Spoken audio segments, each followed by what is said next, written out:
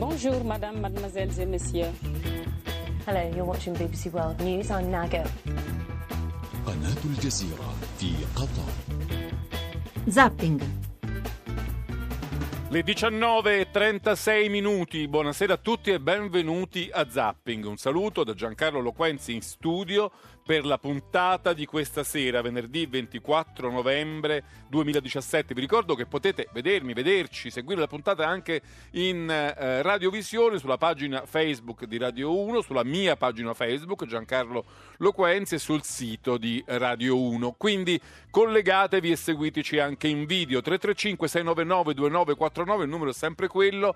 SMS, WhatsApp vocali se volete intervenire in diretta in questa puntata. Molti i temi che affronteremo. Cominceremo con un attentato sanguinoso e sanguinario, quasi senza precedenti, 235 morti in un unico colpo contro una moschea sufita in Egitto, in Sinai per essere precisi, oltre a centinaia di feriti. Gli attentatori erano 30, hanno praticamente minato la moschea e mentre la gente fuggiva dal luogo di preghiera venivano falciati dalle armi automatiche, si sparava anche contro le ambulanze che cercavano di salvare i feriti. Ne parleremo in apertura con Dario Fabri, un analista di Limes. Poi parleremo di manovra economica, di legge di bilancio. Si parla sempre con più insistenza di una figura retorica molto tipica della Prima Repubblica, ma d'altronde viviamo in tempi che riproducono un po' quel clima, l'assalto alla diligenza. La legge di bilancio viene colpita da frecce da ogni parte, destra, sinistra, centro, sopra, sotto, per caricarla di nuove spese, di nuove, in qualche caso, mance, di nuovi bonus, insomma di nuove tasse, di nuove spese. Tutti sono interessati ad alzare la posta, tanto più che questa legge di bilancio cade alla vigilia della campagna elettorale, dove ognuno vuole, ottimizzare il proprio posizionamento politico e poter vantare con la propria platea elettorale potenziale di aver influito sul benessere, sui vantaggi di questo a quel segmento di popolazione. Ma i conti pubblici rischiano di crollare. Ne parleremo con il Presidente della Commissione Bilancio del Senato, che è un po' l'epicentro di questa battaglia. Poi affronteremo un tema complicato ma molto interessante. Se ne parla molto in questi tempi per molti motivi, sia politici che economici. Parleremo di Bitcoin. I Bitcoin hanno raggiunto valori incredibili, $8.000 l'uno. Sono decuplicati, centuplicati nel giro di pochissimi anni. Molti temono una grande bolla speculativa, altri invece ritengono che sia la vera alternativa al denaro così come lo conosciamo, quello intermediato dalle banche. Ne parleremo con due esperti anche per capire che cosa c'è dietro questa tecnologia chiamata blockchain, che non riguarda soltanto la criptomoneta Bitcoin, ma può essere estesa anche a molti altri domini ed è molto interessante. Poi parleremo di pensioni. Tutto l'anno, anzi tutta la legislatura, si è parlato del problema dei giovani. Quando però si arriva alla vigilia del voto si ricomincia a parlare dei pensionati. Sono di più, votano, sono attenti ai loro interessi e quindi i partiti fanno del tutto per contentarli, per aumentare le loro pensioni, per accorciare la possibilità di andare in pensione, anche qui a costo di spese molto alte. Su questo la CGIL ha annunciato per il 2 dicembre uno sciopero generale perché non si è ritenuta soddisfatta dalle assicurazioni del governo, che aveva garantito comunque una platea piuttosto ampia di lavoratori di poter andare in pensione anticipatamente. Ovviamente quando si va in pensione anticipatamente sono coloro che ancora lavorano quelli che pagano il prezzo dell'anticipo. Ne parleremo con Ferdinando Giuliano, economista, scrive su Bloomberg e su Repubblica. Alla fine una storia molto strana. Un sito molto importante americano di news che si chiama BUZZFEED ha fatto un'inchiesta per svelare il mistero di alcuni imprenditori romani che gestiscono da soli centinaia e centinaia di siti e di pagine Facebook che raccolgono milioni e milioni di like, di visite. Sono una specie, molte più dei giornali, dei siti internet tradizionali, Repubblica.it, Corriere, Gazzetta. Da soli questi siti non tanto conosciuti sono però un enorme serbatoio di di visite, e spesso sono accusati da questa inchiesta di fare disinformazione, di spargere fake news, di fare propaganda contro gli immigrati, nazionalista, populista. Insomma, noi abbiamo trovato l'editore, uno degli editori di questa marea di siti, e cercheremo di capire con lui di che cosa si tratta. Bene, ho detto fin troppo, cominciamo subito, parliamo di Egitto tra un momento, ma prima i titoli del TG3. Buonasera dal TG3. In primo piano il terribile attentato di questa mattina nel Sinai, oltre 200 i morti e 100 i feriti in un attacco contro una moschea nell'ora della preghiera. Ma c'è allarme anche a Londra, è stata chiusa la metropolitana Oxford Street, testimoni parlano di spari, la polizia dice non c'è prova di spari, non risultano feriti, lo vedremo con i nostri inviati. Adesso gli altri titoli del giornale. Agguato nella notte in una pizzeria di Ostia, 2 uomini feriti, uno è il nipote di un boss, Pignatone, la mafia ha forme diverse, Minniti, i partiti rifiutino i voti della criminalità organizzata. Il venerdì dei super sconti, caccia all'affare nei negozi e online. A Piacenza lo sciopero dei dipendenti Amazon per chiedere migliori condizioni di lavoro. A Firenze si apre la Leopolda, Renzi ci sono i numeri per approvare il biotestamento, Alfaniani al bivio da soli o con il PD, Forza Italia Salvini, alleanza costruita sulla fiducia. 19:42 minuti, questi i titoli del TG3, eccovi di nuovo a Zapping, 335 699 2949, sms o WhatsApp se volete intervenire in diretta. Quando salutiamo Dario Fabbri, analista di Limes. Buonasera Fabbri, benvenuto a Zapping. Buonasera, grazie per l'invito. Allora, volevamo chiederle di aiutarci a capire che cosa è successo in questo che si può sicuramente catalogare come uno dei peggiori attentati che ha colpito l'Egitto, 235 morti, centinaia di feriti, una moschea islamica, anche se sufita, colpita non si sa da chi, forse l'ISIS, forse Al-Qaeda, in una sorta di competizione al peggio, alla ferocia peggiore che tra i due gruppi si potrebbe essere scatenata. Che cosa possiamo raccontare ai nostri ascoltatori per dargli un po' il senso di quello che è accaduto? Beh, nella premessa che facevi ci sono già le 2 dimensioni che, come sempre, ormai siamo abituati a riconoscere possiede un attentato specialmente di questa grandezza, ovvero la dimensione domestica, nel caso specifico quella egiziana, che poi si allarga uscendo dal microscopio e diventa internazionale. Difficile, come detto, stabilire adesso chi sia stato l'autore, non c'è stata ancora una rivendicazione ufficiale e soprattutto autenticata poi dagli esperti, ma che sia stata la cellula in loco dello Stato islamico della provincia del Sinai, come si è ribattezzata nel 2014, è possibile, come altrettanto possibile che sia stata una franchigia che opera appunto in franchising per Al-Qaeda o semplicemente un altro gruppo soltanto locale.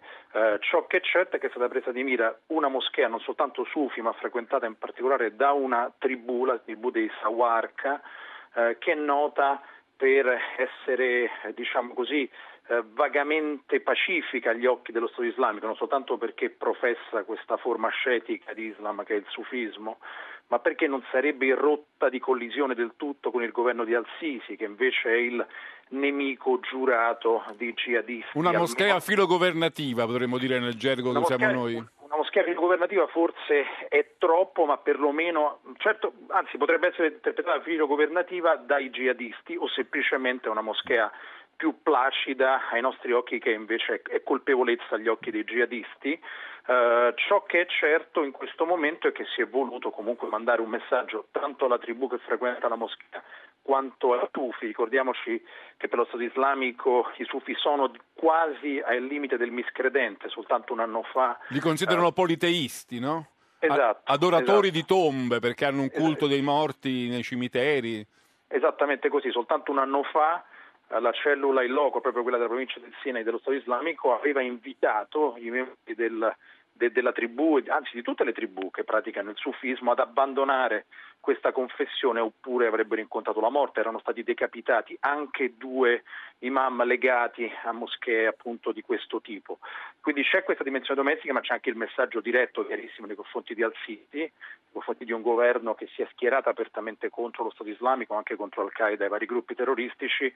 Non soltanto, dobbiamo essere chiari, per ragioni di sicurezza e per scontrarsi con il terrorismo, che è ovviamente ovvio ed è soprattutto molto lampante ai nostri occhi, ma anche perché qualsiasi forma anche di jihadismo, questo a noi sembrerà strano, è comunque una forma di aggregazione politica che il regime egiziano non tollera in nessuna maniera, che sia di fratellanza musulmana o ancora meno ovviamente di forma jihadistica che poi si trasforma in terrorismo. Da ultimo, la dimensione internazionale, non possiamo nemmeno escludere che in piena guerra, ormai lo sappiamo per bene, per procura, non soltanto tra Arabia Saudita ed Iran, ma soprattutto in questo caso tra Arabia Saudita e Qatar, l'Egitto è un paese apertamente schierato con l'Arabia Saudita, non fosse altro perché dipende dall'Arabia Saudita per ragioni economiche, di elargizioni vere e proprie che Riyadh garantisce al Cairo.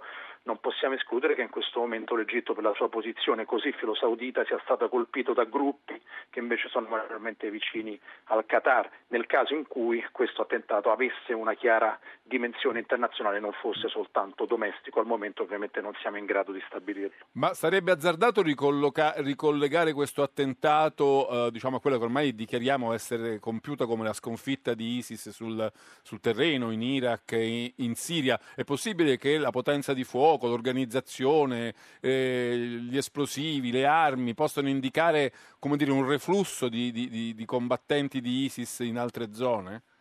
Certamente non possiamo escluderlo, come non possiamo allo stesso tempo escludere che siano soltanto gruppi domestici, indigeni, nel caso specifico del penisola del Sinai, dunque egiziani, cioè la grande capacità dello Stato islamico, dell'ISIS, così come di Al-Qaeda, è quella di muoversi soprattutto in cellule in franchising, e quindi di avere a disposizione sotto la propria bandiera, fosse dello Stato islamico quella nera che ormai conosciamo bene, gruppi autoctoni, perfettamente autoctoni, che ingrossati temporaneamente da alcuni jihadisti o guerriglieri di ritorno che scappano dal teatro del Sirak, ma che si fondano e si sostanziano soprattutto sull'aspetto domestico, il che è un punto che è assolutamente dirimente, perché ci ricorda che la minaccia jihadista costituita dallo Stato islamico non si è esaurita, non si è estinta con la sconfitta militare sul campo ormai quasi compiuta in Siria e in Iraq, ma esiste perché esiste un'insurrezione sunnita in diverse parti di quello che viene detto impropriamente il mondo islamico, ma una semplificazione che ci aiuta a capire,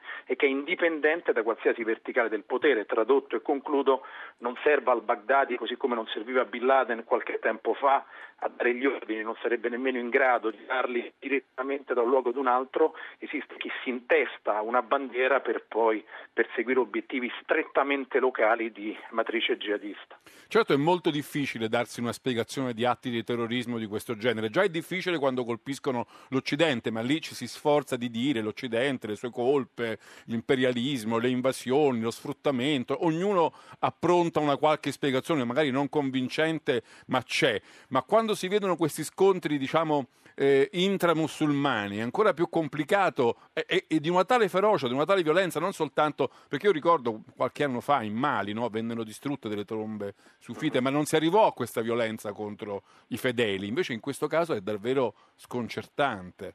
Questo è un punto cruciale, perché ci porta nell'analisi fuori dall'ideologia, ed è un passaggio veramente fondamentale.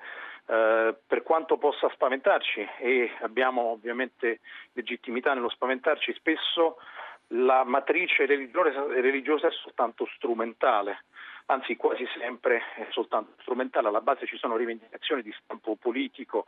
Prendiamo lo Stato islamico. Lo Stato islamico è l'incarnazione attuale dell'insurrezione sunnita, ma nel senso tribale del concetto più che religioso, ovvero la minoranza sunnita in Iraq e la maggioranza sunnita invece in Siria non vogliono e non volevano più stare sotto il tallone rispettivamente di Baghdad e Damasco. Erano rivendicazioni politiche. Cari miscredenti cristiani in Occidente, per intenderci, serve a legittimarsi sul territorio nei confronti della popolazione locale. Non c'è nulla di guerra di religione come fine in quanto tale. La guerra di religione è lo strumento per rivendicare e perseguire obiettivi eminentemente politici, quelli di rovesciare l'autorità centrale perché è considerata ostile alle tribù. Cioè non ci può essere una lettura di un jihad quasi come precetto obbligatorio per un fedele di quel determinato brand di islamismo, e quindi invece una spiegazione tutta religiosa. Lo devi fare perché la tua guerra contro gli infedeli è un tuo obbligo religioso. Questa è assolutamente la propaganda, ma non è la realtà. La realtà è sempre una matrice geopolitica, cioè perseguire obiettivi che vanno ben oltre la religione. Nel caso dello Stato islamico, i luogotenenti di al-Baghdadi erano tutti signori di formazione laico-socialista, che erano luogotenenti militari di Saddam Hussein, figurarsi se avevano qualsiasi afflato religioso. Tutt'altro, ma nella propaganda la guerra santa serve a livello strumentale per convincere i potenziali guerriglieri a perseguire appunto obiettivi di stampo geopolitico. Molto difficile spiegare di dover andare alla morte per rovesciare un governo seppur sanguinario come quello di Baghdad o di Damasco, quanto invece più semplice convincerli di una guerra santa e quindi di qualcosa che poi condurrà definitivamente al paradiso. Ma l'avevamo già visto anche con Al-Qaeda, e concludo.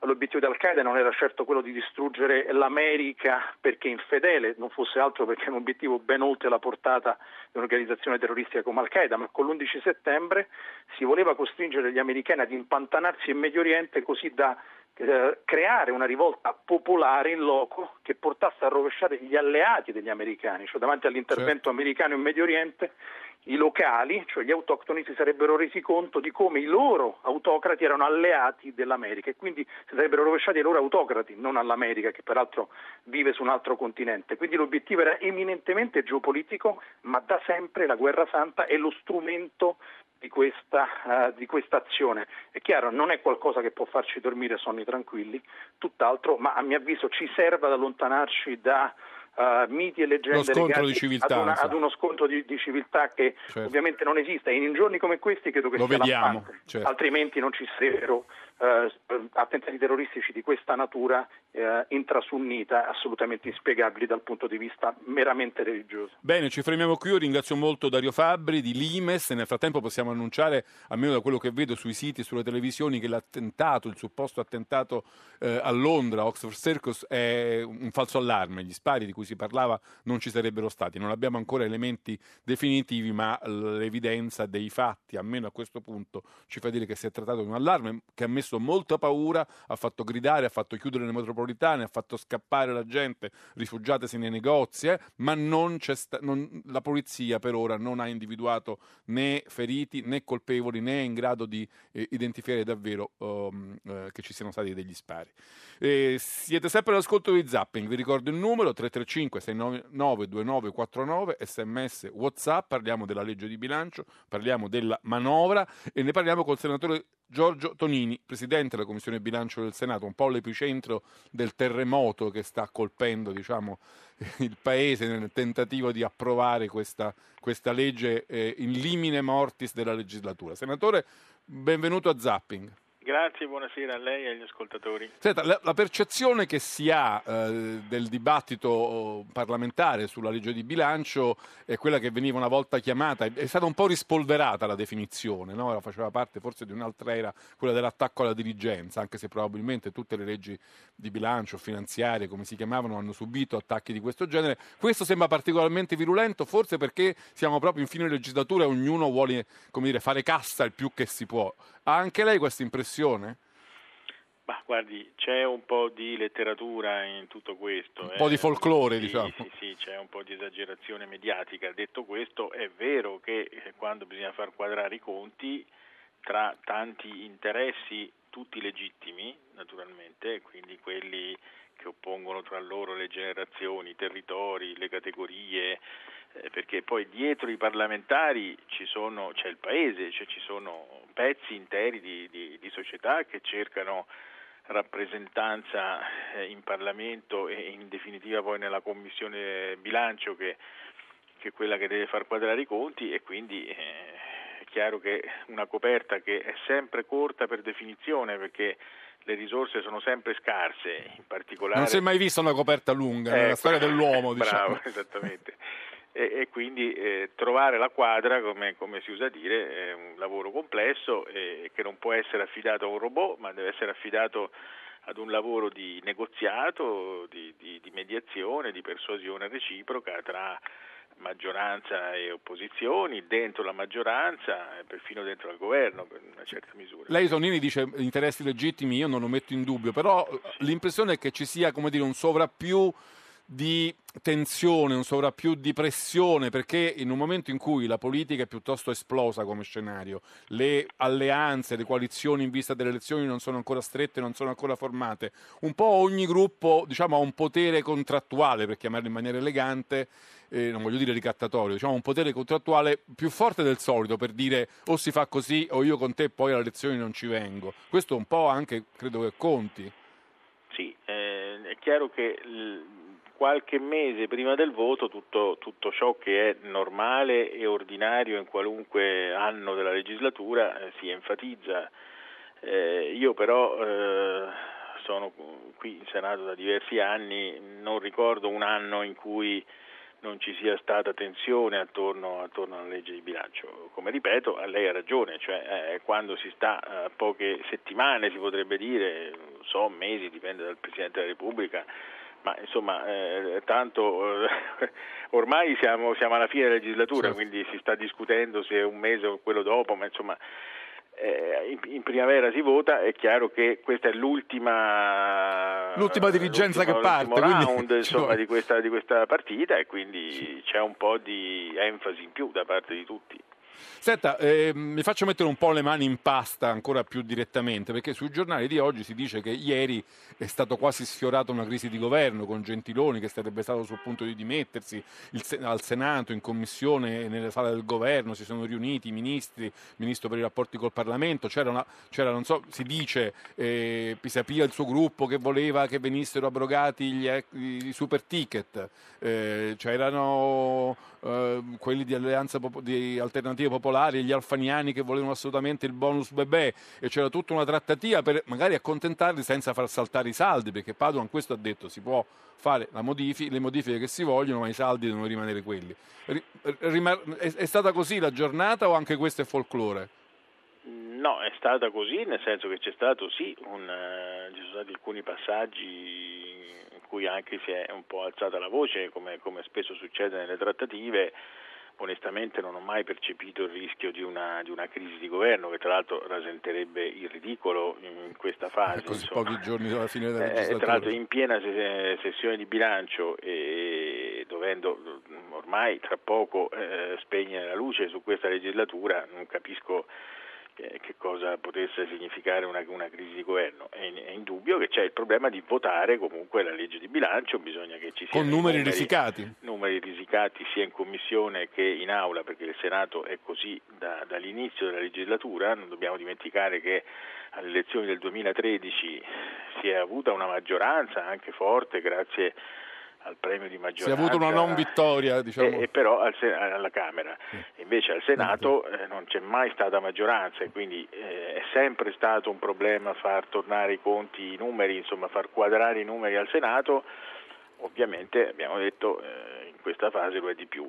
Ieri c'è stato questo passaggio che si è risolto allo Stato positivamente, anche se ancora i dettagli sono da definire, come sempre il diavolo s'annida nei dettagli, però la coalizione, la maggioranza ha condiviso per un verso il richiamo di AP, di Alternativa Popolare, a destinare una quota significativa delle poche risorse disponibili alle politiche familiari, anche in qualche modo per bilanciare l'altro forte impegno che il governo si è assunto, diciamo, negli ultimi giorni, che è quello delle pensioni. Quindi una parte, tra l'altro senza far contenta la CGIL nonostante lo sforzo. Purtroppo si vorrebbe sempre di più, però è stato fatto uno sforzo significativo, io credo molto importante, per distinguere tra lavoro e lavoro, perché posto che stiamo invecchiando come società italiana, nel 1964 sono nati più di 1 milione di bambini, l'anno scorso ne sono nati 470.000, quindi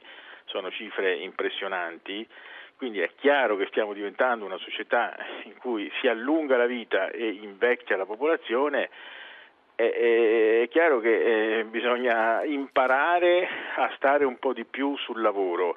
Naturalmente ci sono lavori e lavori, ci sono lavori che si possono fare in un'età non più giovane, come quella a cui io stesso sono ormai a un passo, quindi oltre i 60 anni, inoltrandosi a lungo nei 60 anni, e ci sono invece mestieri che non si possono fare a quell'età. Questo ci richiede a tutta la società italiana e potremmo dire non solo alla nostra, a tutte le società europee, occidentali, una qualche anche riorganizzazione del lavoro, perché bisognerà immaginare dei lavori che si possono fare quando si è più giovani e poi delle mansioni che si scelgono, a cui ci si indirizza quando si è arrivati a una certa età. È chiaro che in miniera, in fonderia, a fare il pescatore, il bracciante, cioè mestieri faticosi, usuranti, pericolosi, non si può andare in pensione alla stessa età degli altri, ma questa non è una buona ragione per smantellare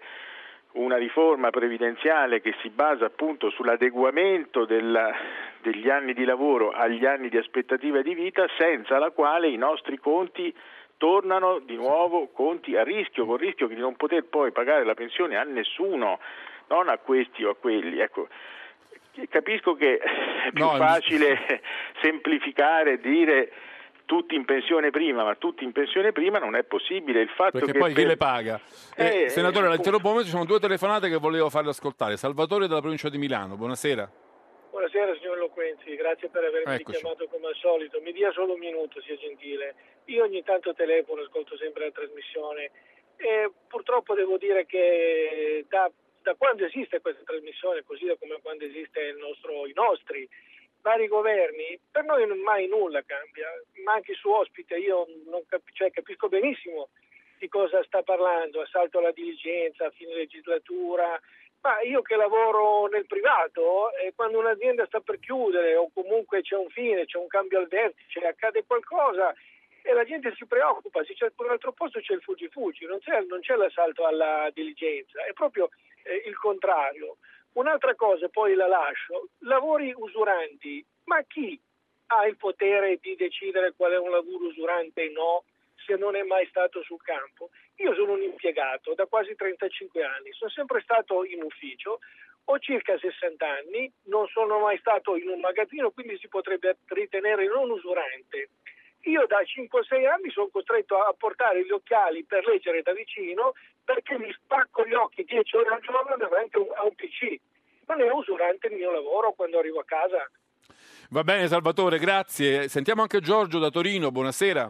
Sì, buonasera. Volevo fare una domanda al Presidente. Ogni anno assistiamo a questo salto alla diligenza che sembra continuare nonostante che siano state fatte riforme sulle normative in materia di bilancio. Ma mi domando, non è possibile trovare delle soluzioni tecniche che impediscano questo assalto una volta per tutti? Sto pensando ad esempio al fatto di non accettare emendamenti che non siano pertinenti con le norme in discussione e soprattutto direi fondamentale il fatto che un parlamentare possa presentare un emendamento che comporta nuove spese solo se indica contestualmente in modo analitico da quale altro capitolo del bilancio si prelevano i fondi per coprire la nuova spesa. In realtà dovrebbe essere così. Grazie Giorgio. Senatore Tonini, prego, qualche risposta. Sì, al primo ascoltatore vorrei dire, è chiaro che un'azienda privata funziona in maniera diversa da un'istituzione pubblica, è chiaro che c'è maggiore efficienza, ma c'è anche uno che decide un po' per tutti. Il sistema democratico si basa su un'altra regola, i cittadini sono rappresentati dai parlamentari, i quali dietro di sé hanno interessi che ci sono nel paese, interessi sindacali, di lavoratori, di categorie, di territori, e quindi bisogna trovare questa quadra. È un lavoro faticoso, è un lavoro spesso ingrato, però alla fine d'altro canto non abbiamo trovato un sistema migliore finora. In tutti i parlamenti è così, gli altri sistemi, appunto come diceva Churchill, la democrazia è un sistema pessimo, esclusi tutti gli altri, cioè tutti gli altri purtroppo sono peggiori. Invece la domanda molto colta, informata insomma del secondo ascoltatore, effettivamente è così, cioè i senatori, nel caso del Senato, i deputati nel caso della Camera, presentano emendamenti, questi emendamenti poi per essere approvati naturalmente hanno bisogno della copertura, cioè si approvano soltanto testi che alla fine abbiano la copertura. Su questo vigila il Ministero dell'Economia. Io in realtà però, Ragioneria. la interrompo brevemente, poi dobbiamo arrivare alla fine. Ho letto anche qui sui giornali che il governo, un po' come sempre, si era tenuto da parte 200-300 milioni per le emergenze, si dice, no? Per delle richieste a cui non si può dire di no. In realtà se si sommano le richieste di maggioranza e opposizione arrivano a 1,5 miliardi. Qui scatta il problema. No? Appunto, infatti questo lavoro della Commissione Bilancio è una specie di torneo a eliminatorie. Gli emendamenti che all'inizio erano 4.000 sono diventati 700, è un primo lavoro fatto da tutti i gruppi, perché tutti i gruppi hanno accettato di ridurre drasticamente i numeri, e poi una prima lettura sono diventati 500, adesso arriveranno a un centinaio e su quelli ci sarà il rush finale su cui lavoreremo alla fine. Vorrei però dire anche che perché tutto ciò è anche molto enfatizzato, perché in realtà la struttura del bilancio è quella definita dal governo all'inizio. Qui stiamo parlando davvero di cose importanti ma alla fine marginali dal punto di vista quantitativo. La manovra è attorno ai 20 miliardi, di questi 20 stiamo parlando di poche centinaia di milioni sui quali c'è questo, diciamo, il resto della manovra e quindi i cardini di cui parlava, i muri portanti di cui parlava il ministro Padoan sono stati definiti dal governo sulla base di anche qua di una procedura democratica lunga, perché si fanno documenti, il famoso documento di programmazione, la nota di aggiornamento, la nota di aggiornamento a settembre, cioè il grosso di queste risorse è definito sulla base di grandi scelte di fondo. Quest'anno la scelta anche approvata all'unanimità in molti casi. In molti casi approvati comunque con larga maggioranza. Per esempio l'intervento di gran lunga più grosso, di cui ormai non parla nessuno in questi giorni, è la sterilizzazione dell'IVA, cioè il non aumento, delle norme salvaguardia, che sono 15 miliardi, quello sui 20, no? Sì. Poi ci sono altri interventi molto significativi per il bono. Senatore, purtroppo la devo salutare, siamo arrivati alla fine. Anzi, la ringrazio molto per la sua pazienza e per aver sottratto tempo, credo, a delle giornate particolarmente intense. Grazie dal senatore Giorgio Tonini, Presidente della Commissione Bilancio del Senato. Noi adesso parliamo di Bitcoin, cercheremo di andare un po' a fondo a questa materia di cui si parla molto, ma magari nessuno di noi ha il tempo di approfondire e di capire bene di che si tratta, io per primo. Sentiamo però prima i titoli del TG1, così ci teniamo informati anche sulle notizie dell'ultima ora. Tra l'altro è stato cessato allarme a Londra. Egitto, attacco in una moschea a Sufi nel Sinai, un comando lanciabombe spara sui fedeli, oltre 200 i morti, al-Sisi reagira in modo brutale. Londra, momenti di paura ad Oxford Street nell'ora dello shopping, polizia in assetto antiterrorismo, ma è solo un falso allarme. Renzi, dalla Leopolda 100 proposte per il governo, Berlusconi impedire un'Italia in mano ai 5 Stelle, Di Battista voto inquinato in Sicilia. Papa Francesco, non si fomenti la paura contro migranti e fini politici, poi ai sindacalisti il lavoro non è una merce. La mafia di Ostia, agguato in pizzeria, uno dei 2 feriti è parente di un boss locale, resta in carcere Roberto Spada. Violenza sulle donne, 149 i femminicidi lo scorso anno, il dramma degli orfani al TG1, uno stupratore seriale, sono stato un mostro. Nel Black Friday, il giorno dei saldi, sciopero dei dipendenti Amazon nel centro distribuzione di Piacenza in Germania, chiedono stipendi più alti e migliori condizioni di lavoro, e intanto negli Stati Uniti assalto ai centri commerciali. Sono le 20:09, questi erano i titoli del TG2, siete tornati a Zapping, 335-699-2949, sms o WhatsApp se volete intervenire. Mentre parleremo di Bitcoin, ne parliamo con 2 ospiti che vi presento subito, sono Massimo Chiriatti, buonasera. Buonasera a lei e a tutti gli ascoltatori. Massimo Chiriatti lavora all'IBM, è un esperto di tecnologie, collabora col Sole 24 Ore e molte altre cose che non vi sto a dire. E Andrea Medri, buonasera anche a lei. Buonasera a tutti voi. Andrea Medri è cofondatore di uno dei più antichi siti di scambi appunto di criptovaluta come ciò che sono i bitcoin, ed è anche l'amministratore di The Rock Trading. Buonasera dottor Medri. Allora vorrei cominciare proprio con lei, perché la prima domanda che voglio farle è la più banale di tutte: che cos'è un bitcoin? Come lo potrei comprare se volessi comprarlo e come lo potrei rivendere se lo volessi rivendere? Sì, non è esattamente così banale, ma no, lo so. breve però indubbiamente la domanda di per sé è abbastanza complessa, ma cercherò di rispondere in maniera abbastanza semplice.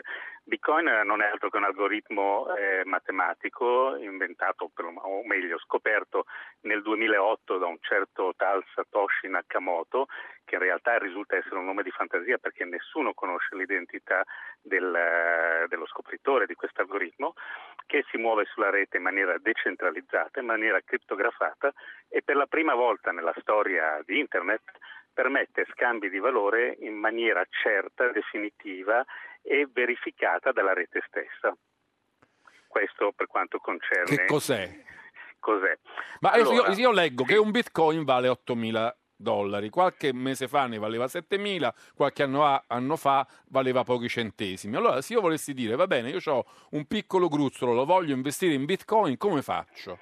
Allora, prima di tutto premetto, l'investimento in Bitcoin, come in qualsiasi altra criptovaluta, è un investimento ad alto rischio. Certo. Quindi bisogna sicuramente fare un attimino un po' di ricerca. No, ma io la domando più per capire che non per voler veramente investire, insomma. Beh, quello magari li suggerisco altrimenti, però fermo restando che l'investimento rimane a rischio, quindi è sempre meglio farlo in maniera ponderata e attenta.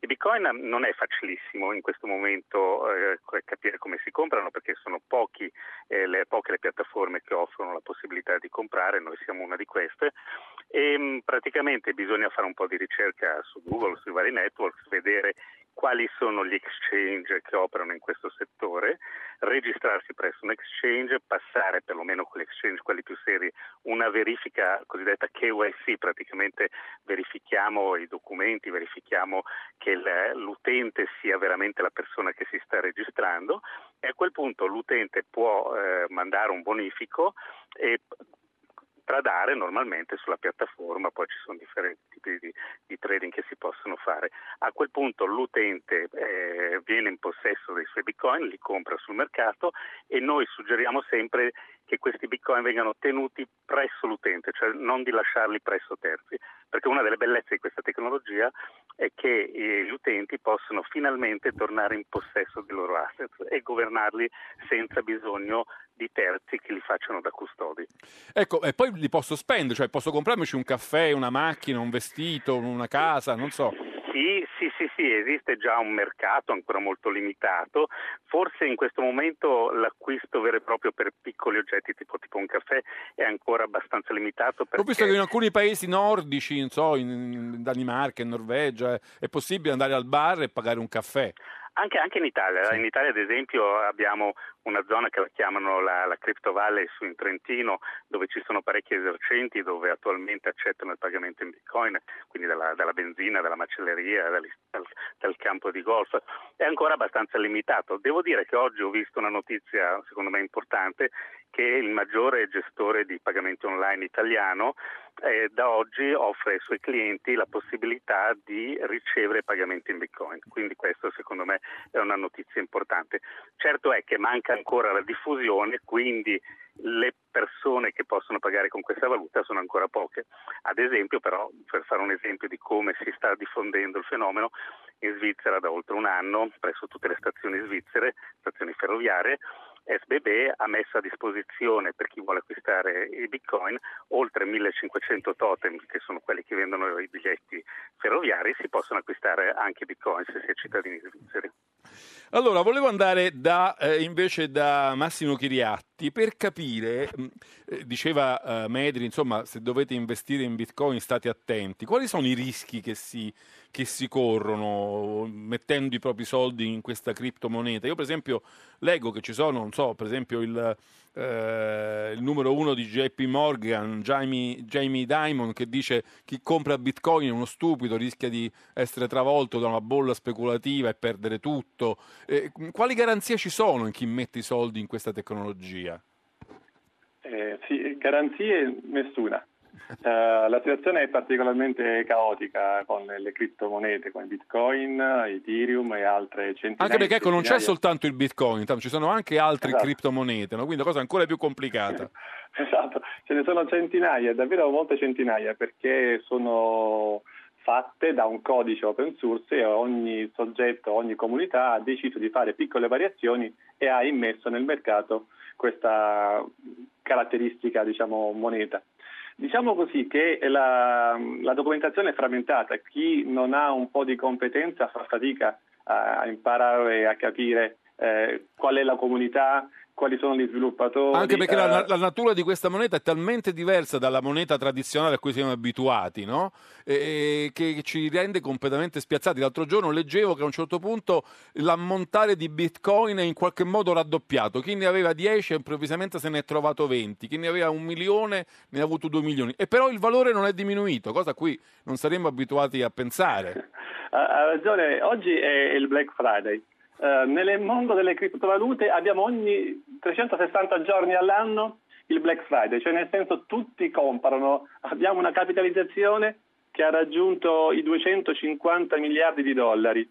Il prezzo di Bitcoin, come lei diceva, oggi è 8.000 e passa dollari, ma pensiamo che a gennaio 2017 era di 800 dollari. Quindi chi lo ha comprato allora ha fatto un buon affare sicuramente. Ha fatto un buon affare, ma bisogna stare molto attenti a non investire più di quello che si può fare, perché poi il Bitcoin e le altre criptovalute hanno dimostrato nel tempo di avere una grandissima volatilità, nel senso che abbiamo visto già 1.200 euro nel 2013 cadere a 200 euro, per cui bisogna veramente stare molto attenti. Per sintetizzare i rischi che lei mi chiedeva, distinguiamo quindi prima dello scambio tra euro e Bitcoin, per esempio, dobbiamo scegliere bene cosa comprare e a che prezzo comprare contro l'euro. Dopo l'acquisto però dobbiamo proteggerci da 2 tipi di rischi. Un rischio è di non perdere le chiavi di accesso al nostro portafoglio personale. Che è una specie di password, di che si tratta? È una cosa materiale? No, è un numero? È un numero, sì. È una password, sì, che noi dobbiamo tenere sempre ben protetto, perché non dobbiamo né perderla né farcela rubare se la diffondiamo in rete, se non siamo attenti a proteggere questa chiave, perché altrimenti qualcun altro può prendere le nostre chiavi e quindi aprire il nostro portafoglio e spostare i Bitcoin o le altre criptovalute presso altri indirizzi e noi avremo perso per sempre questi nostri valori. Ma c'è questa tecnologia che protegge le transazioni, no? Che viene chiamata blockchain. Ci può spiegare in cosa consiste? In sintesi è un registro replicato tra tutti i nodi della rete. È un registro da cui non si possono né strappare le pagine né modificarle, questo io ho capito. Esattamente. Non è più possibile, una volta scritto un blocco di informazione, non è più possibile per nessuno ritornare nel passato e cancellare quell'operazione, perché noi dovremmo andare in tutti i computer che esistono nel mondo, cancellare quel dato. Nel frattempo però la catena aumenta e quindi ovviamente è improponibile tecnicamente ed economicamente. Quindi questo diciamo, è un fattore di sicurezza per chi per chi scambia Bitcoin. È un fattore di sicurezza che ha un costo della fee che stavamo discutendo e quindi la commissione, però è una nuova innovazione ovviamente, è una tecnologia orizzontale, colpisce tutti, nel senso che ha un impatto importante sia per le banche che hanno iniziato a essere sfidate da Bitcoin, ma anche stanno studiando. Posso testimoniare che tutte le banche italiane stanno sperimentando la blockchain, non più Bitcoin. Certo. Lasciamo adesso da parte. Perché qualcuno dice che la blockchain è la vera internet del valore o l'internet dei valori. Qualsiasi transazione tra valori può essere garantita da questa blockchain. Addirittura forse un giorno non avremo, più bisogno dei notai o delle camere di commercio, perché tutto verrà certificato da questo meccanismo.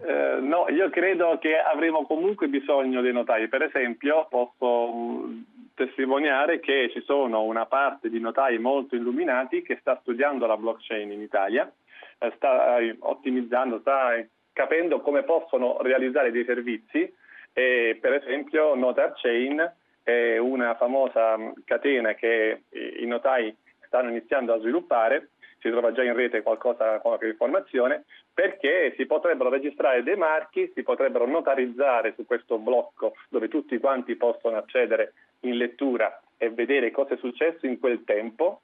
Quindi una specie di archivio temporale inalterabile. Esatto, è un marcatore temporale dove posso testimoniare che in quel giorno questa proprietà intellettuale, questo asset digitale, questo valore qualsiasi, insomma. Esatto, lo posso testimoniare che in quel giorno era di mia proprietà e quindi se poi un soggetto terzo domani voglia clonarlo, io posso dimostrare inconfutabilmente che questa è la verità. Sentiamo una telefonata. Giovanni da Rovereto, 335-699-2949. Pronto, buonasera. Sì, buonasera Giovanni. Sono Giovanni. Senta, io volevo chiedere una cosa. Seguo un pochino il Bitcoin più per curiosità che per interesse.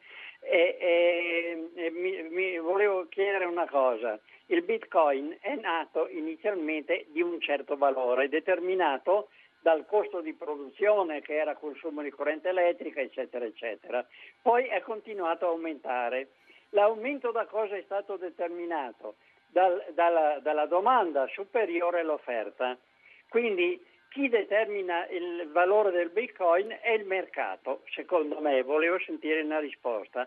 Se il mercato a un certo punto manca la richiesta, c'è solo offerta, il Bitcoin scende o cade anche verticalmente. Grazie Giovanni.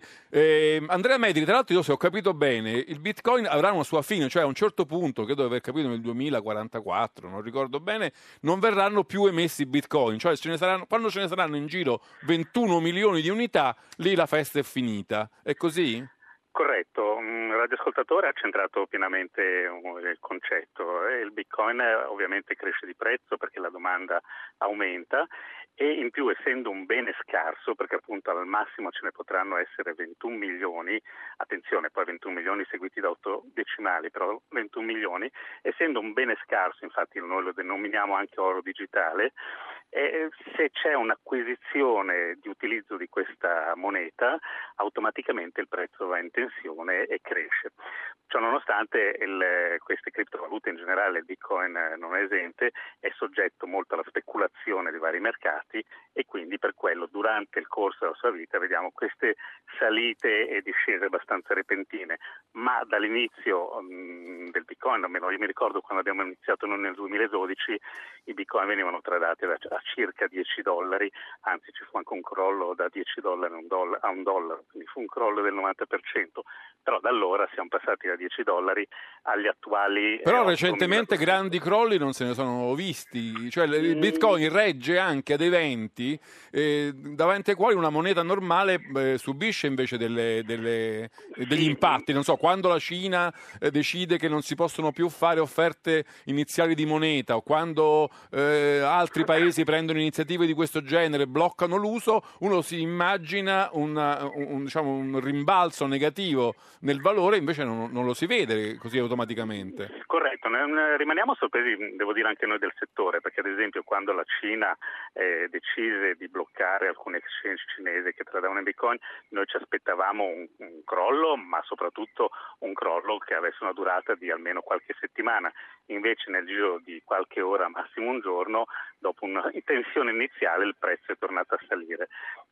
Questo secondo me è dovuto proprio al discorso che in ogni caso c'è una domanda in aumento ed essendo un bene scarso, che se ne dica, ci può essere speculazione, ci possono essere pressioni, ma il prezzo attualmente può solo salire.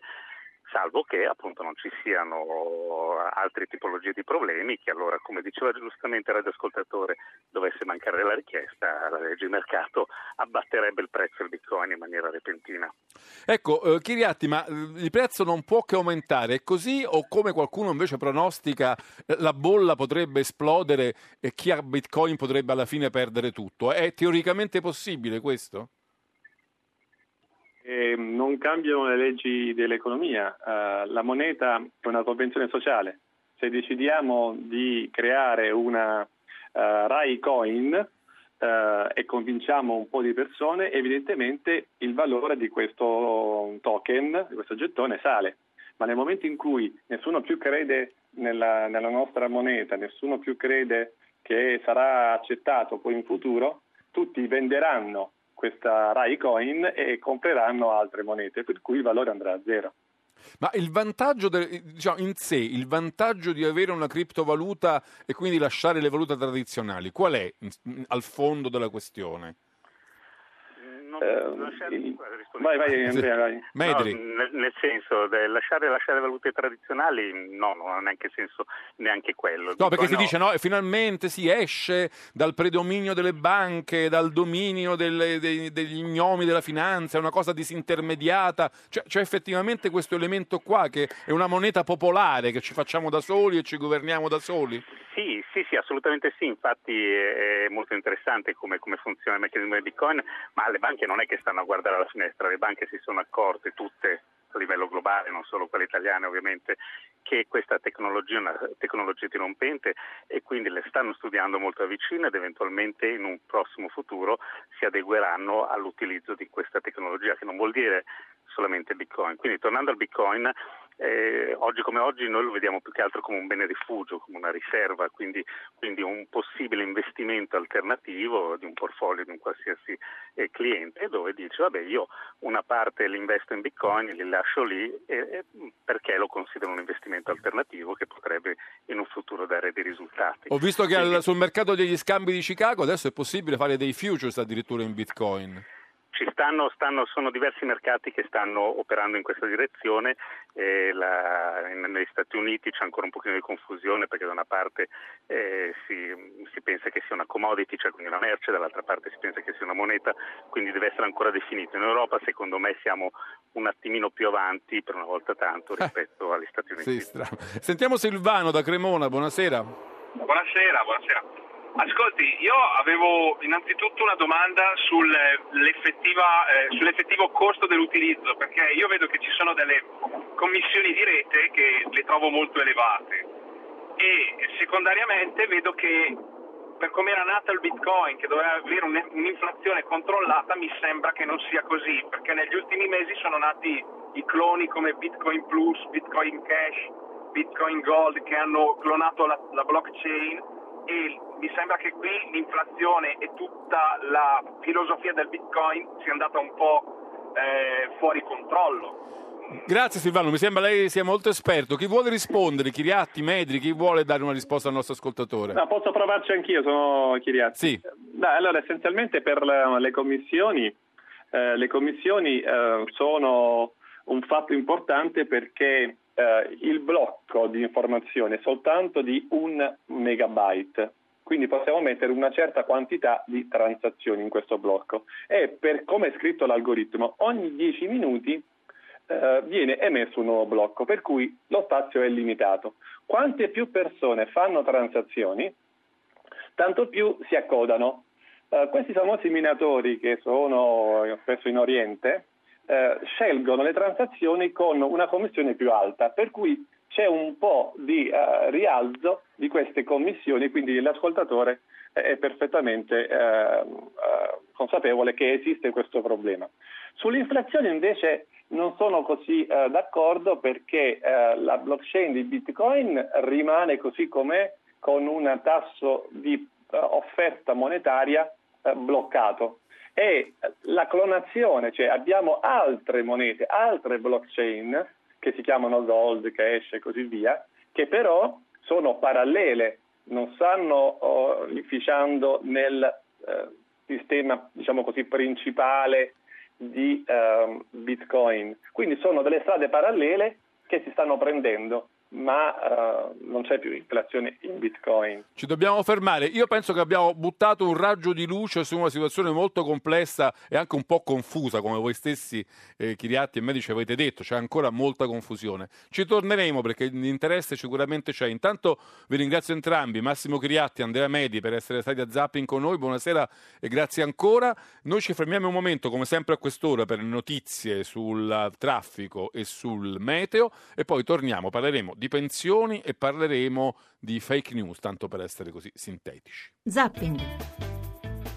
Le 20:35, buonasera e bentornati a Zapping. In questa seconda parte della puntata cominciamo con l'occuparci di pensioni. Se ne parla molto, forse anche troppo, se ne è parlato ininterrottamente in realtà per tutta la legislatura, anche se poi di controcanto non si fa altro che dire che il problema vero di questo paese sono i giovani, il fatto che non trovano lavoro, che non hanno futuro, che spatriano, eccetera, eccetera, però poi, diciamo, con l'avvicinarsi delle campagne elettorali si continua a guardare ai problemi dei pensionati. Su questo la CGIL ha anche convocato uno sciopero nazionale il prossimo 2 dicembre, collegato alla questione, diciamo, dell'età pensionabile, dell'automatismo con cui questa viene aggiornata. Noi ne parliamo con Ferdinando Giuliano, che è un economista, un giornalista, scrive per Bloomberg View e collabora con la Repubblica. Buonasera Giuliano e benvenuto a Zapping. Buonasera a voi. Allora, volevo un po' capire da lei qual è il nodo pensioni, perché per esempio leggo oggi un'intervista a Susanna Camusso, la quale smentisce che occuparsi di pensioni sia un modo per occuparsi dei pensionati. Lei dice: noi ci occupiamo di pensioni perché il sistema è iniquo e danneggia i giovani, e quindi non mi venite a dire che io mi occupo dei pensionati, io mi occupo dell'equità complessiva del sistema. Ha ragione quando fa questo tipo di osservazione? In teoria ha ragione, in pratica no, perché è evidente che il problema delle pensioni che ci sarà fra 40 anni, quindi quando i trentenni di oggi andranno in pensione, sarà molto diverso rispetto a quello che ci poniamo oggi. Quindi Susanna Camusso immagino che fra 40 anni non deciderà più sul futuro delle pensioni e invece decide, o sicuramente ha voce in capitolo su quella che è la situazione attuale. La situazione attuale è molto diversa rispetto a quella che lei dipinge. La spesa pensionistica in Italia, quindi comunque la spesa che va alle persone in età anziana, è 4 volte superiore rispetto alla spesa pubblica che va alle famiglie in età lavorativa. Invece, se andiamo a vedere come è andata per esempio l'andamento dei redditi dal 95 a oggi, vediamo che i redditi dei pensionati, quindi quelli che hanno più di 64 anni, sono aumentati quasi il 20%.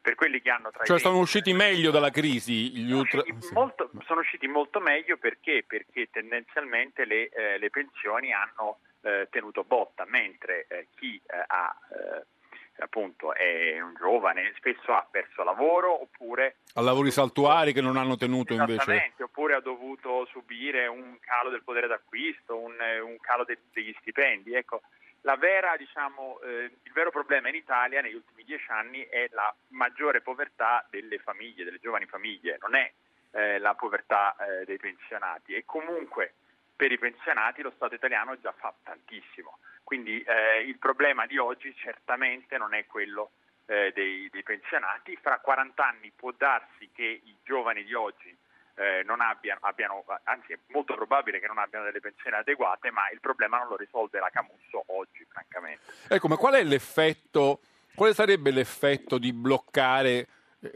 questo meccanismo che viene giudicato iniquo, che viene giudicato sbagliato, contenuto nella legge Fornero, ma che viene anche da prima, di adeguare regolarmente l'età pensionabile e le aspettative di vita?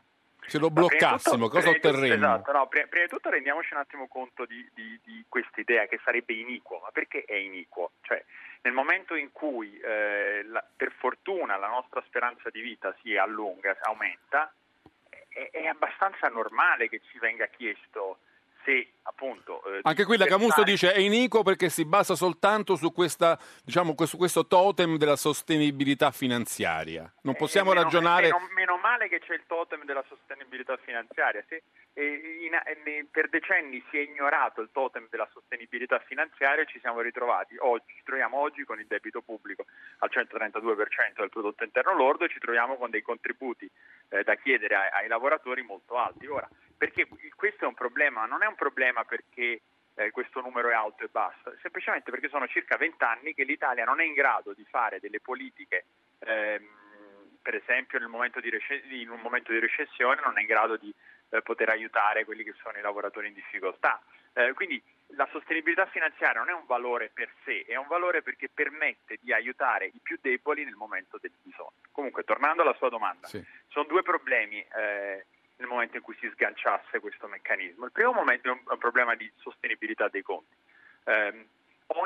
Se si permette alle persone di andare in pensione prima di quello che si vorrebbe fare, secondo appunto, questo avrebbe un costo immediato per l'INPS, e il presidente dell'INPS Tito Boeri l'ha valutato in oltre 540 miliardi nell'arco di 20 anni, cioè stiamo parlando di cifre gigantesche, media di 7 miliardi l'anno, non sono pochi soldi.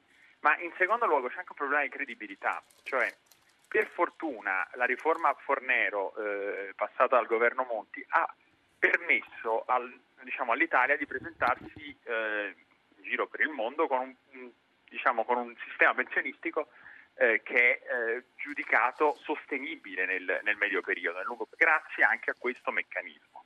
Nel momento in cui si decide no vabbè, ma quest'anno non lo facciamo, non ci va, diciamo che non lo blocchiamo per sempre, lo sospendiamo per un anno. Quest'anno non lo facciamo, poi vediamo l'anno prossimo. Così si perde completamente la credibilità di questo meccanismo. Un po' come dire sì, la dieta la farò, però quest'anno non la faccio, ci penso l'anno prossimo, oppure aspettiamo un'altra settimana, smetto di fumare la settimana prossima, non questa. È evidente che è un meccanismo che non è credibile.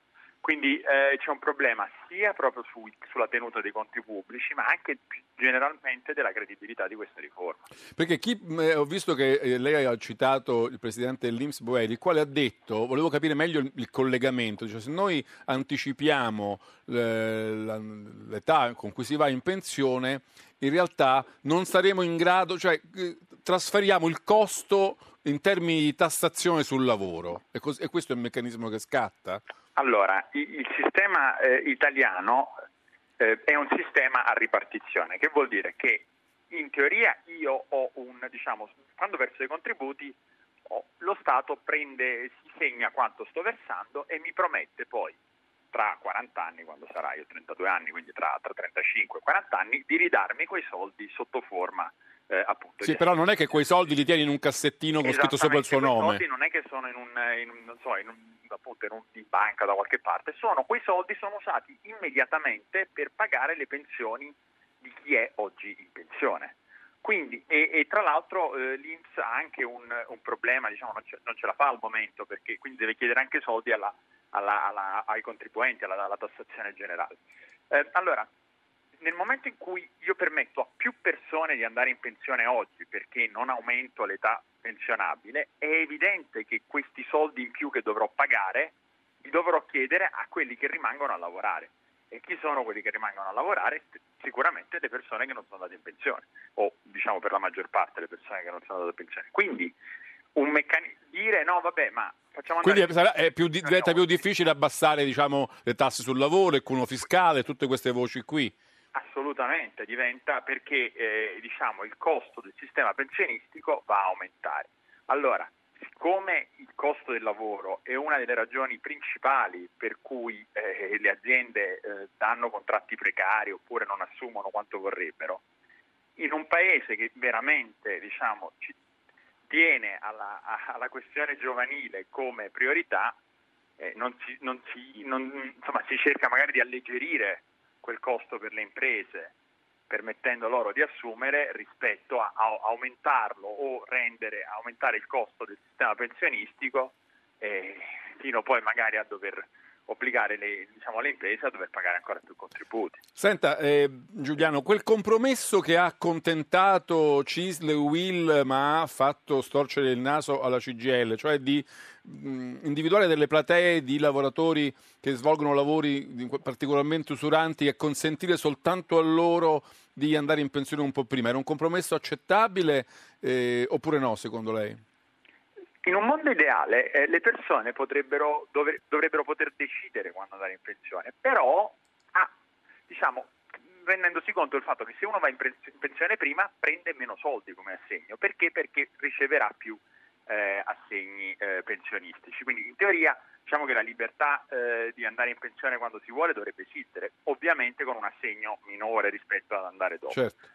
Nel caso dei lavori usuranti si è deciso di fare una scelta diversa, che è un aiuto anche sociale da parte del governo, quindi un sussidio fondamentalmente.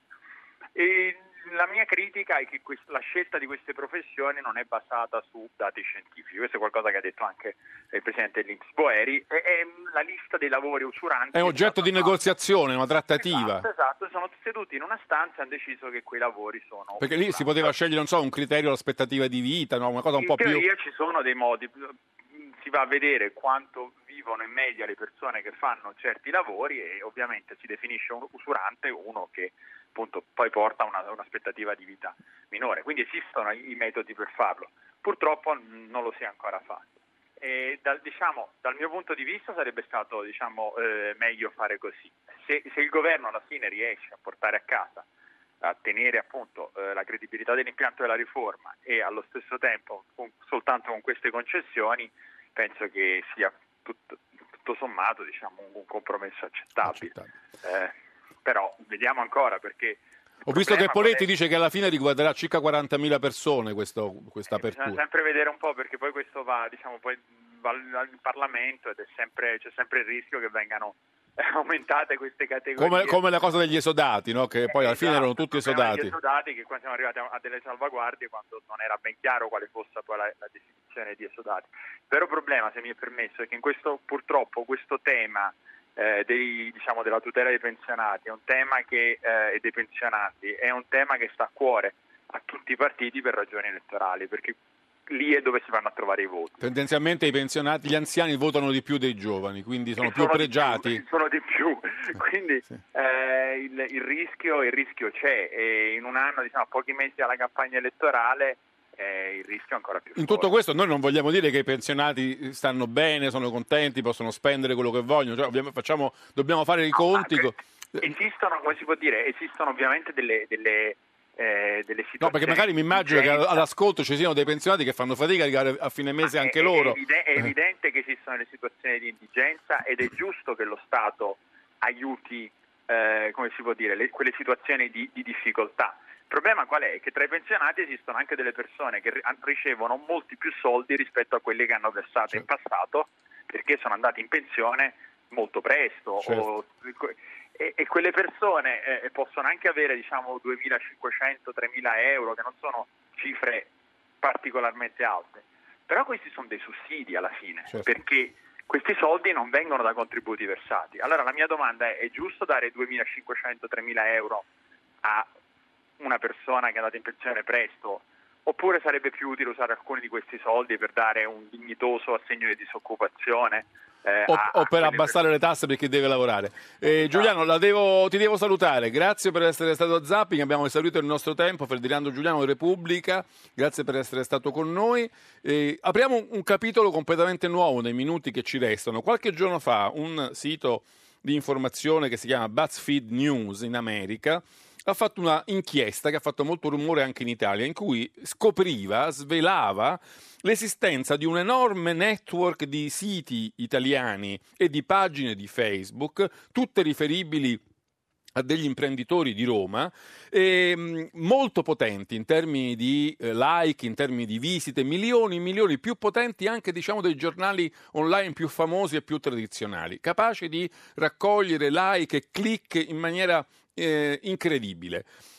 Questi giornali, questi siti sono accusati di avere una retorica nazionalista, di avere un atteggiamento molto violento, molto contrario all'immigrazione, di seminare disinformazione, di essere sul confine delle fake news. Noi siamo andati a trovare uno degli editori di questo impero online di click per cercare di capire come hanno reagito al disvelamento di questa cosa, ed è Davide Colono, che è responsabile marketing appunto di Next Media Web, che è il punto di snodo di questo network, come viene chiamato. Dottor Colono, buonasera e benvenuto a Zapping. Buonasera, non sono dottore, l'ho detto al suo collega. Va bene, allora, signor Colono, vogliamo l'appellativo. Anch'io spesso vengo chiamato dottore e sono costretto a correggere. Nessuno vuole usurpare titolo. Allora, no. Quando lei ha letto questo articolo, che cosa ha pensato? Ho pensato realmente che cosa sta succedendo, perché a parte abbiamo fatto comunque un'intervista, mio fratello ha fatto un'intervista con un signor, non mi ricordo, comunque di BuzzFeed, che ha iniziato attraverso una sorta velata di informazioni riservate alle quali lui era riuscito ad arrivare, come per dire: o mi dite le cose come stanno oppure scrivo tutto quello che mi viene da scrivere.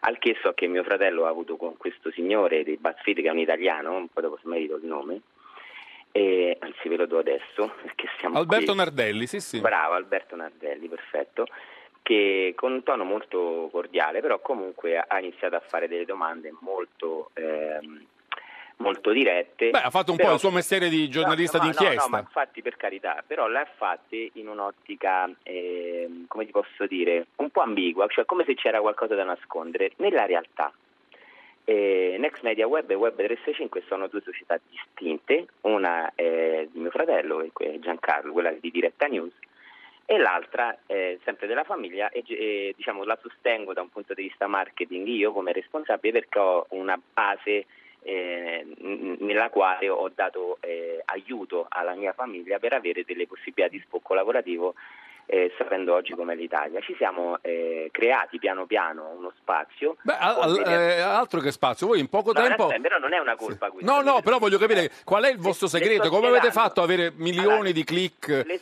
spieghiamo. Più di Repubblica o del Corriere o della Gazzetta? Dal 2011 abbiamo capito come funziona il web, e con un linguaggio, con un atteggiamento molto elastico, siamo riusciti nel tempo ad acquistare e a far arrivare nelle nostre realtà tante persone, fidelizzandole attraverso pubblicità, attraverso contenuti creativi, attraverso tante attività che i grandi non hanno saputo fare, perché secondo me si concentrano sul loro nome, e i fan che arrivano sono sempre dei fan che hanno un percorso molto naturale, poco tra virgolette veicolato. Noi abbiamo questa abilità di aver avuto nel tempo un'audience importante, e questa non la nascondiamo perché sarebbe da ipocriti raccontare questo, ma non ne vedo... Quindi anche molta pubblicità, anche molto... Sì. Ma non è una questione economica, poi uno può vedere i bilanci, siamo persone normali, viviamo di stipendi normali e nessuno c'ha i conti... Però mi scusi Colonno, vi accusano di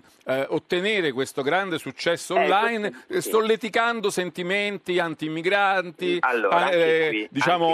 molto nazionalisti, molto populisti, mettendo in giro delle notizie che poi si rivelano non vere e così. Allora le rispondo. Allora, prima di tutto Diretta News è una testata giornalistica... Tant'è che la Presidente della Camera Boldrini ha detto meno male, questa inchiesta finalmente colpisce chi mette la disinformazione in rete. Allora, perfetto. Allora, prima di tutto questa è una testata giornalistica. Parliamo di Diretta News così facciamo un po' di ordine. Sono dal 2011 che è online. Se una testata giornalistica fa delle fake news, deve essere bollata dall'INPGI, che è l'istituto che controlla le testate giornalistiche, e dovevano andare a contattare il direttore, perché quella è la prassi. Si contatta il direttore, poi al massimo si contatta l'amministratore di una società. Non si va a disturbare, a mettere il nome e cognome della persona che ha le quote di una società, perché questa è una violazione bella e buona della privacy di un individuo, perché mio fratello e io siamo diventati personaggi pubblici perché un giornalista ha deciso di farci diventare famosi con delle critiche chiaramente che oggi si stanno respirando, volte alle fake news che sono state modificate così in Italia, quando lui ha detto soltanto che noi avevamo questi contenuti, come lei stava sottolineando, che portavano al nazionalismo, che non penso che ci sia niente di male, oppure a questa immigrazione che comunque è sregolata e che crea tantissima confusione, soltanto che se lo fai tu, che sei piccolo e nero, io dico, non lo puoi tanto fare. Piccoli non siete, eh? No, ma piccolo e nero perché non ci sono i santi in paradiso, ci siamo capiti su questo, perché se lo fa Salvini non gli va di niente nessuno, se lo facciamo noi ti banno, ti chiudo, dove vai, chi sei? Perché molte vostre pagine Facebook le ha chiuse alla fine. Ma ci sono state chiuse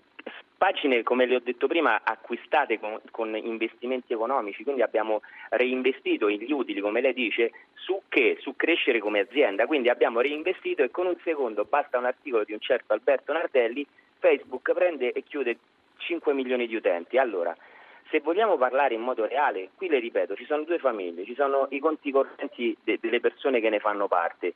La finanza oggi può entrare nei conti correnti e andarli a vedere. Io li invito ad andare perché hanno creato qualcosa di triste da un punto di vista proprio umano. Hanno messo il bavaglio a una realtà che poteva e provava a fare comunicazione. Non hanno contattato... Quindi lei non si riconosce comunque nella definizione di fake news. Le notizie che voi pubblicate erano notizie vere. Assolutamente, ma c'è una testata, le sto spiegando che c'è una testata giornalistica, Diretta News è una testata giornalistica, addirittura abbiamo messo online in questo momento, se ci sono gli ascoltatori lo possono vedere, un articolo che traccia proprio l'elemento sul quale la Repubblica ci ha citato come addirittura un network di fake news, nemmeno un sito, un network, La Boldrini sembra di aver tirato fuori 175 domini registrati, un dominio costa 7 euro per chi non lo sapesse, e le realtà che si occupano di web di domini ce ne hanno a migliaia registrati, perché quando un nome è giusto, un'azienda che sta su web registra anche 1000 domini perché costa 7 euro un dominio.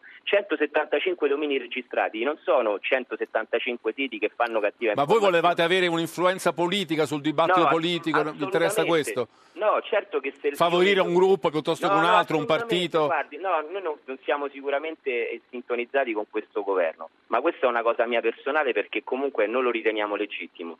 Ma io vedere il camion il pullman della famiglia che non può parcheggiarsi nelle città perché difende la famiglia naturale, come padre di famiglia, come cittadino italiano, mi vergogno di non poter scrivere questo. E allora, se noi decidiamo di scrivere una cosa del genere che non scrive nessuno, dov'è il problema?